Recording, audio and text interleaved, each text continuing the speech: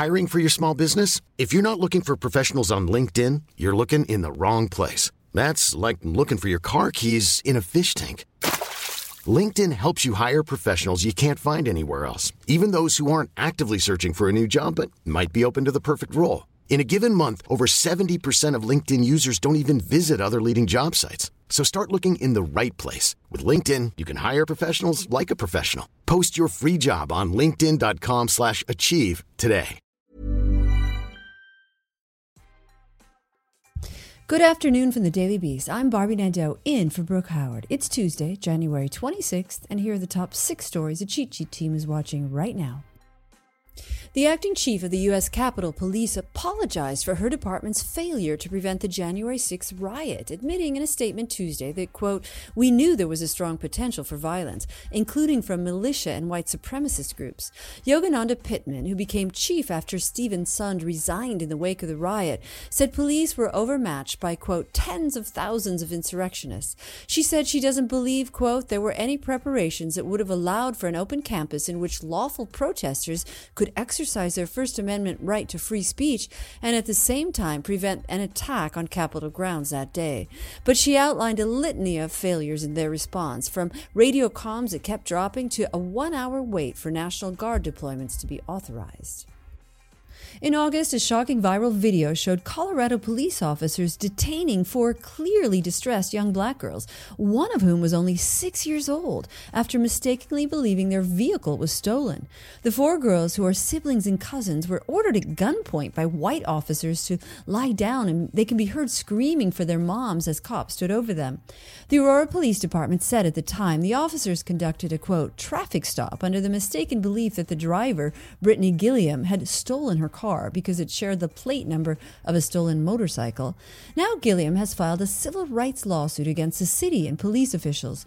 The suit states, quote, "the deplorable fact that multiple Aurora police officers held innocent black children handcuffed and at gunpoint, and multiple other officers did not intervene, is evidence of the profound and systematic problem of racism and brutality within the APD." The city says it doesn't comment on pending litigation. The sorry band of lawmakers who voted against certifying the results of the presidential election just hours after the deadly riot at the Capitol on January 6th might be a little hard up for their upcoming campaigns. According to Axios, Google has decided that no financial contributions from its Political Action Committee will go to any member of Congress who tried to block certification of Joe Biden's victory. Google's decision follows similar action from Facebook and Microsoft. A Google spokesperson said, quote, "after the disturbing events at the Capitol, NetPAC paused all contributions while undertaking a review. Following that review, the NetPAC board has decided that it will not be making any contributions this cycle to any member of Congress who voted against certification of the election results."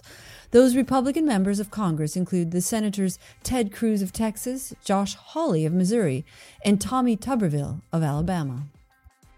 The MAGA pillow salesman who kept dripping election conspiracy theories into Donald Trump's ears until the bitter end of his presidency has been permanently banned from posting on Twitter. MyPillow's CEO Mike Lindell became an unlikely Trump ally after many others abandoned the ex-president's baseless claims that the November election was rigged.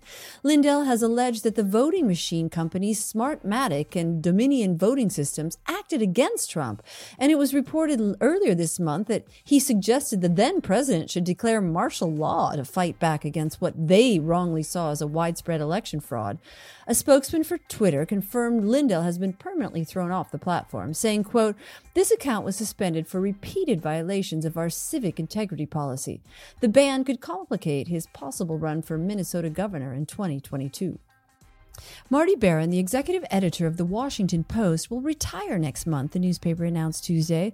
Baron, age 66, took the paper's top job in 2013, guiding the iconic broadsheet as it was purchased by Amazon founder Jeff Bezos and into winning several Pulitzer Prizes, en route to what the New York Times called, quote, "the greatest news business success story of the past decade." Before coming to the Post, Barron served over a decade in charge of the Boston Globe, where his role in spearheading an investigation into child sex abuse at the Catholic Church was made famous in the 2015 film Spotlight. Barron wrote in a letter to staff, quote, "The experience has been deeply meaningful, enriched by colleagues who made me a better professional and a better person. But at age 66, I feel ready to move on. Italian Prime Minister Giuseppe Conte tendered his resignation on Tuesday amid a pandemic that has killed more than 85,000 Italians. Conte, a law professor who does not belong to any political party, was appointed Prime Minister after the 2018 elections had failed to yield a clear majority for any of the country's numerous parties. It's the second time Conte has resigned. The first was after Matteo Salvini of the far-right Lega Party pulled his support from Conte's government in August of 2019. The latest crisis was brought on by former Prime Minister Matteo Renzi.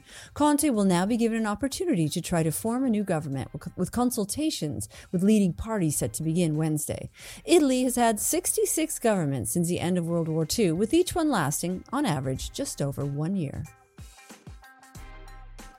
That's all for today. Check back every weekday morning and afternoon for more of the news you need to know. Find us wherever you listen to podcasts.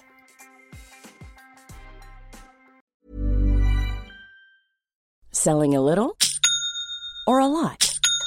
Shopify helps you do your thing however you cha-ching. Shopify is the global commerce platform that helps you sell at every stage of your business. From the launch your online shop stage to the first real-life store stage, all the way to the did we just hit a million orders stage. Shopify is there to help you grow. Shopify helps you turn browsers into buyers with the internet's best converting checkout. 36% better on average compared to other leading commerce platforms. Because businesses that grow, grow with Shopify. Get a $1 per month trial period at shopify.com/work. Shopify.com/work.